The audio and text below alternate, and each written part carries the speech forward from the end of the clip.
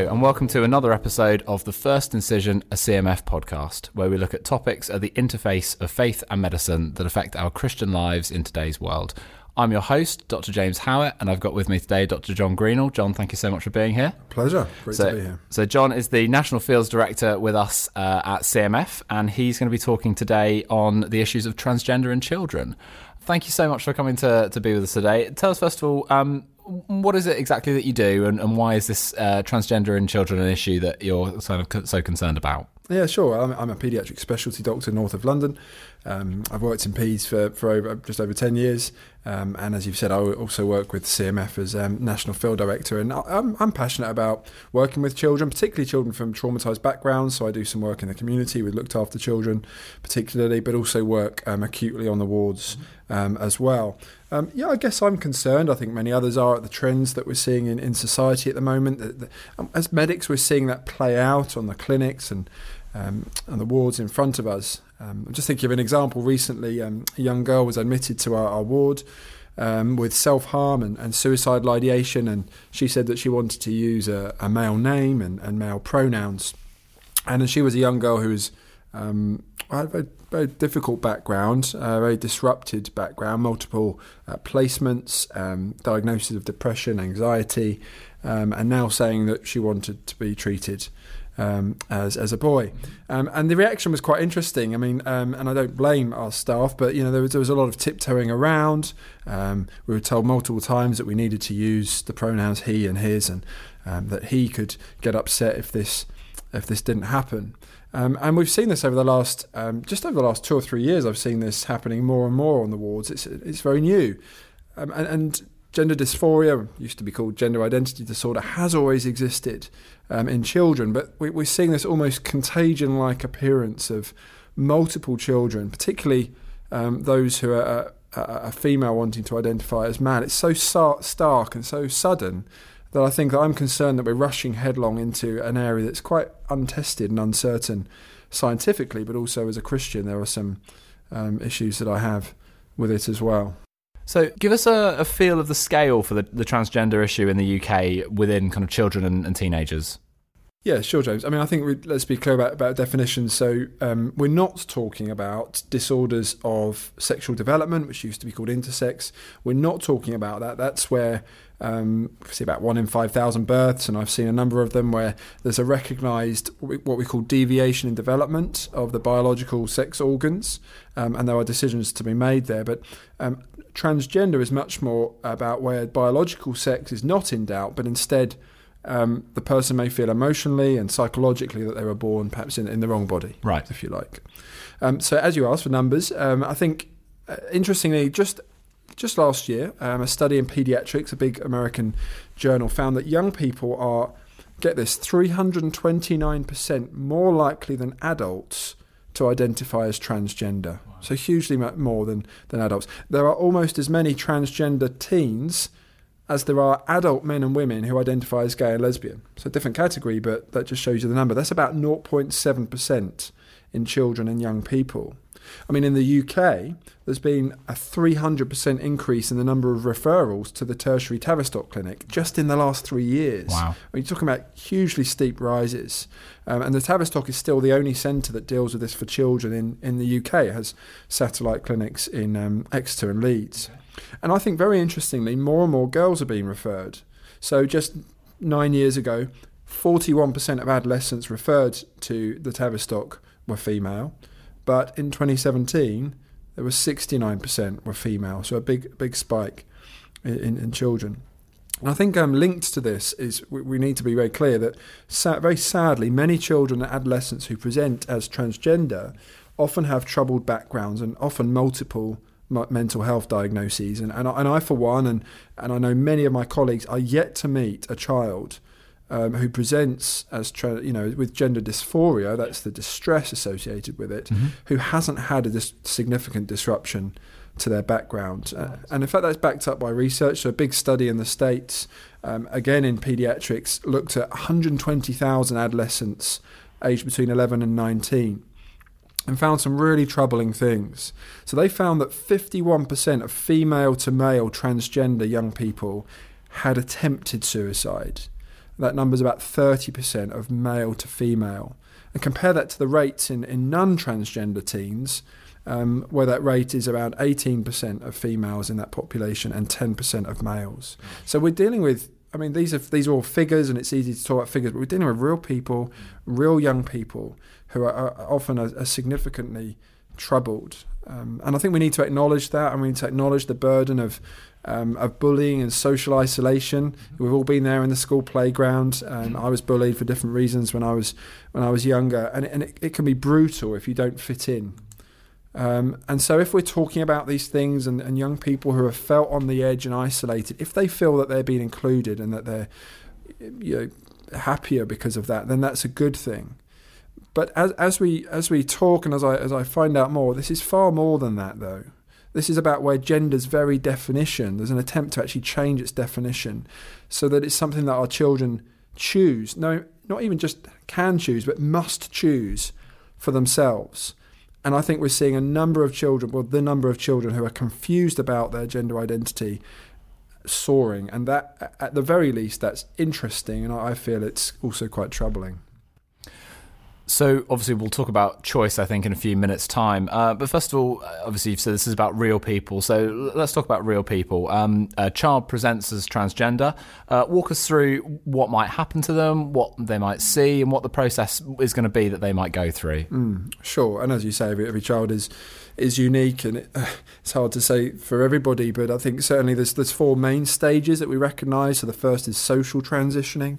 That can often happen from a very young age, and by the time that most children will see you as a medic in clinic, or at least certainly go to a tertiary centre, they will have been socially transitioning for some time. That's the dress, the pronouns that they use, and their identity, if you like, perhaps on social media as well. So after social transitioning, there is what we call puberty blockers. So these are for children who are defined as having persistent gender dysphoria as they're approaching puberty.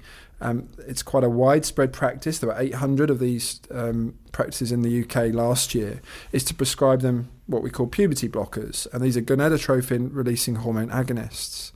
And the argument given for that as a positive is that, look, this delays puberty. It means that these children aren't having distressing secondary sexual characteristics that might be very uncomfortable. It's a body that they don't feel comfortable in. But also that it buys them time to make decisions and figure out what to do. The reality is that nearly every single one of those 800 who are on puberty blockers will then progress to cross-sex hormone treatment, which is the third step. And in the UK, the NHS doesn't licence treatment for under 16s. Right, okay. Although in private clinics, you are allowed to treat children, and children as young as 12, we think, are being treated with sex hormones. Gosh. And then the next step after that, as with adults, is surgery. So it's a four-stage process, really. So obviously when we're talking about children, and you've said even children as young as 12 in some cases are being given some of these hormonal treatments, consent and capacity is obviously going to be an issue for us as medics, and particularly around children who, I've been told some children put incredible pressure on parents and professionals by saying, look, I'm so distressed by this, if I'm not able to transition, I'm going to take my own life. How do we respond to that, and how is that kind of pressure and that consent managed between parents, professionals and the child? Yeah, as always in paediatrics, it's a real balance that we want to listen to children. As a paediatrician, the first thing I want to do is respect and listen to children and hear them and make sure that their voices are heard in a world where often it's adult voices that are heard. So we take that very seriously, and obviously we go on a case-by-case basis. I think certainly my concern around this is more just a general groundswell that actually there's a lot of societal pressure that's coming on medics to accept at face value what a child is saying. So in the States, it's what they call a very, in inverted commas, affirming care process. So, a child presents, they say they're gender dysphoric. Your response as a medic should be, okay, let's talk, and let's accept you for who you are and help you in that. So with very little counselling, very little kind of challenge, perhaps, children, will go down that route. And some people feel that affirming care becomes almost a professional imperative. Don't question who these children are. Let them tell you who they are, and then accept their identity in a nurturing and encouraging manner, which sounds very kind and very gentle and wonderful. But The problem is the stats, they just don't back it up. The medicine doesn't back it up. And as medics, we're being asked to give treatment in areas that I think many of us are very uncomfortable in, but the pressure is there from the climate. Now, the suicide, you mentioned that suicide thing, which is very sad. But the reality is that over 90% of children who present as transgender actually will then live in their birth sex if they're untreated. Okay. So they will go on to live in their birth sex. And I've looked at all these studies. There's only 11 of them going back to 1972. And I mean, they're overwhelming, really, that actually they do often go back to their birth sex. And actually suicide rates are not higher. Okay. And we must resist this pressure to feel pressured to treat, when actually the evidence of the efficacy of these treatments in the long run is still very untested. So let's be ready to gently push back on that. The evidence doesn't support better outcomes, and we shouldn't be practicing medicine with a metaphorical gun pointing at our head. So you've obviously given us some statistics, and we can see this is a massively growing area. What is driving this increase in referrals and the number of kids that are identifying as transgender? It's been talked about. I know that some people say it's a mental health crisis and it's linked to social media. Others say it's because it's more acceptable and more socially kind of understood and accepted. Is there a definitive answer as to which one it is? Yeah, good question. I think the overall answer is we don't really know yet. Okay. The question is really, are adolescents who are generally unhappy with life anyway more likely to present as transgender? Right. Or is their misery a result of societal attitudes and that it was always there as a latent thing anyway? And I think that, a small number of children, as has always been the case, have persistent and I think genuine gender dysphoria. Okay, there's no doubt about that. The numbers are very tiny, but that is true. But I think it's likely that many young people who are in difficult and complex family situations are seeking attention and affirmation. I mean, just looking on the ward, just looking at the response of adults to children who say, "Hey, I'm transgender," it gets people hopping around and dancing around and being very careful around them. It grabs a lot of attention, and I'm not blaming the kids for that, but I think that's certainly an issue.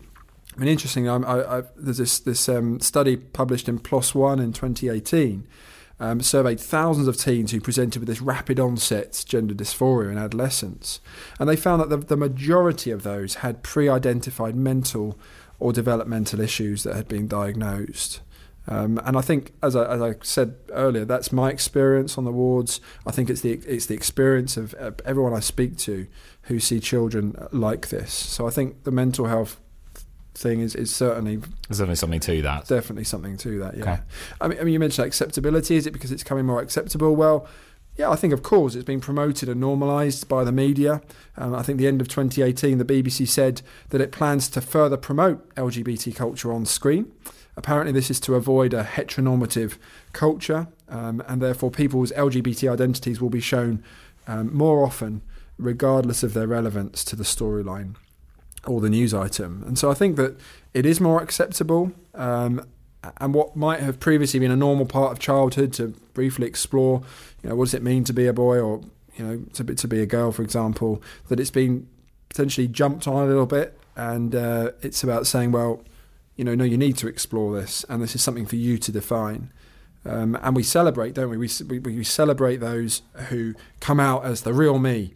If they come out as transgender, the big celebration, affirmation, to go the other way and say, well, actually, no, I am going to live in my birth sex. I think many adults and children will also say they're not celebrated in quite the same way.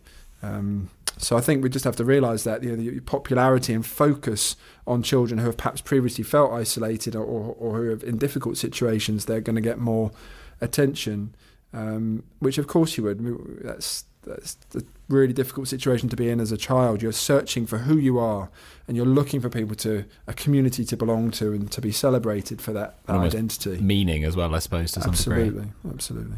So obviously you've mentioned a little bit about social contagion and particularly rapid onset gender dysphoria. Could you unpack those a little bit? Can they be a trigger for the rising referrals as well? Yeah, really interesting point. I mean, very interestingly, before 2012, there were very few cases and pretty much no research on adolescent females who develop gender dysphoria that first starts in adolescence. But parents have been reporting over the last few years that their children are kind of describing this rapid onset gender dysphoria, if you like. It appears for the first time during puberty or even after its completion. And it's Lisa Lippman and her colleagues did this study, and they found that there was this context of a peer group where one or maybe multiple friends have become gender dysphoric or identified as transgender, and they've done so during the same time frame. And that the parents report increased social media use. We know that particularly with girls, social media use has obviously grown since 2011, 2012 with the advent of the ubiquitous smartphone. And Lippman in her study talks about this cluster of outbreaks occurring in this groups of friends, and this raising the possibility of social and peer contagion. And we just look at YouTube. We know there's many of these celebrities like Jazz Jennings who have millions of followers. So I think it's just something there for us, for parents to think, well, what are our children looking at? Who are they following? These stories are very powerful. We know, of course, that we see similar trends with something like anorexia, with a number of adolescent girls, usually in the same place at the same time, with a definable set of social relationships, identifying with certain eating disorders. And we see these pop up and from place to place, suicide contagion as well. So these social dimensions are difficult to map, but we're beginning to map them a lot better. And it's just that awareness that, particularly with young, vulnerable and developing minds on social media, children very much more at risk of many mental health diagnoses using social media early on. But the fact that this ideology and personal narratives about transgender are out there, and that as we treat and counsel children, we should be aware of these things and have some understanding of what they're looking at. So, John, you've laid out the topic fantastically for us, and that's really great. Thank you so much. I'm sure that the question on everyone's lips, and certainly on mine, is, with all this stuff that you've laid before us, what on earth do we do about it? What should our responses as Christian medics be to this issue? Yeah, and I think that's a really good question. I hope that those listening would join me in thinking that actually compassion for children is the first place we should start, because so many that we meet are feeling bullied and rejected and have difficult lives. We need to be aware that there are some who are going to present with real gender dysphoria. We still don't know why. There's obviously generally a mixture of nature and nurture there, but it's a real thing in a small number, and we need compassion, and we need to treat them with thoughtfulness and respect. We need to get to know families, and of course, if you're a general practitioner, you'll know that long gone are the days where you have this built up relationship with families over years, where you can actually see them and understand them. And often you may see a child for the first time or the second time and be asked to refer them to a gender identity clinic. But I just encourage us to try and have those conversations, to encourage reflection, to actually give them the evidence in its broadest brushstrokes, with all the uncertainty that's there, and be there to support them. If a referral is actually necessary, to be there and support these children and these families. I hear people say, well, John, would you use preferred pronouns on the wards? And my answer to that is, again, I want to get to know the child. If I felt that it facilitated their care, that I needed to do that, I would. But as with my opening example, I've seen people hopping around and jumping around.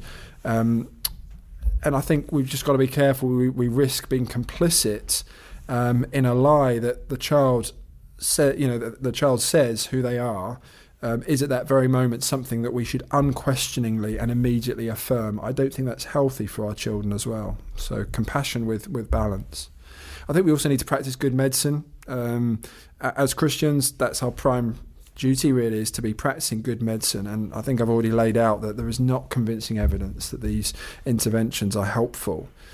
Look, children can't vote, they can't smoke, they can't drink, they can't leave school, but we are allowing them to make decisions about their fertility and sexual function in an increasingly unfettered way, and that makes me uncomfortable. And it makes me uncomfortable about prescribing puberty blockers and cross-sex hormones to children in my care. I think for cross-sex hormones that's not such an issue because there aren't these shared care agreements, but I think as a conscience issue we need to be thinking about that as well as Christians. Okay.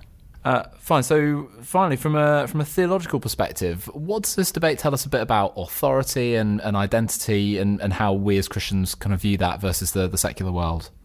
I think this has very interesting reflections on what authority is. Where does authority come from? it's a boy, it's a girl. You know, we are, for so many years, we have imbibed this, I think, a scientific view of male and female, which lines up with the biblical view. That man and women are created as male and female with this external authority, that we're actually given our identities from outside of ourselves. But obviously in society we're increasingly rejecting that. We're saying that there's the idea of authority coming from outside of us, especially a divine being, especially from the Bible. We're increasingly suspicious of that authority. And interestingly, I think medics and people in positions of authority in society are also increasingly being seen to be a potential threat to personal autonomy. And when you have unfettered personal autonomy and individualism, these things can be seen as a threat. And so our secular society locates authority in human beings and even in our children. And yes, we need to respect and listen to our children, but we also need to protect them from making harmful choices. So I believe that adults have a role in that. The government has a role in that. As medical professionals, as responsible medical professionals, we have a responsibility to help protect children. And I believe as a Christian that's a God-given authority that we need to handle, obviously, with great care. But when that authority is rejected, and ultimately it is a rejection of this God-given authority to both parents and government and so on, we run into problems because everyone can just do as he or she sees fit to run their lives. So when a boy insists that he's a girl, what do? Do we affirm his feelings or do we gently but also firmly remind him that he's created as a boy, that he's unique and perhaps feels different to many other boys, but actually he's no less of a boy? That plays into, I think, issues of us having overly tight, restrictive gender stereotypes, where we say, you know, if you're a boy, you need to be a rugby player, or if you're a girl, you need to like ballet and like pink. And I think that's very unhelpful. And the message to a boy who perhaps presents more in a more feminine way or has interests that are more traditionally associated with females is to be able to say, look, you're no less male. I can affirm you as a boy, that God's made you as a boy, and you can be secure in that identity. And the great freedom, you see, I think, James, is that as Christians we can say we're free in the identity that God has given us. There's no pressure to create an identity for ourselves, particularly as children, that we don't have to figure out who we are, but the Creator who made us, who loves us, who knows what's best for us, can tell us who we are. And I think that's wonderful. And so I think as Christian medics, it makes it tough for us in this society. Absolutely. Will we do good medicine? Will we really seek to treat the vulnerable from abuse and harm? The evidence does support the biblical worldview that God has made us male and female. There are, of course, some very small numbers where that is a struggle with true gender dysphoria. But we recognise there that the fall does affect us. The fall affects us socially, psychologically, physically, sexually. It does that to all of us in different ways. But I think that the issue here is about confusion. And that there's a confusion around one's basic identity as male or female, and that is the most fundamental confusion that can be sown, I believe, by the evil one. And if we allow this to go unchecked, it's no wonder, I think, that children and adults as well are confused about other areas of life. So I think that in this profession, let's not make an exception on this issue as Christians and as medical practitioners. Let's not look back in years to come and say that when our children most needed us to stand up for them, that we bottled it. That's my hope and my prayer. Amazing, John. Thank you so much. Finally, is there anywhere that people listening can go if they're more interested in the topic, go for further information, anything like that? Any resources you can recommend?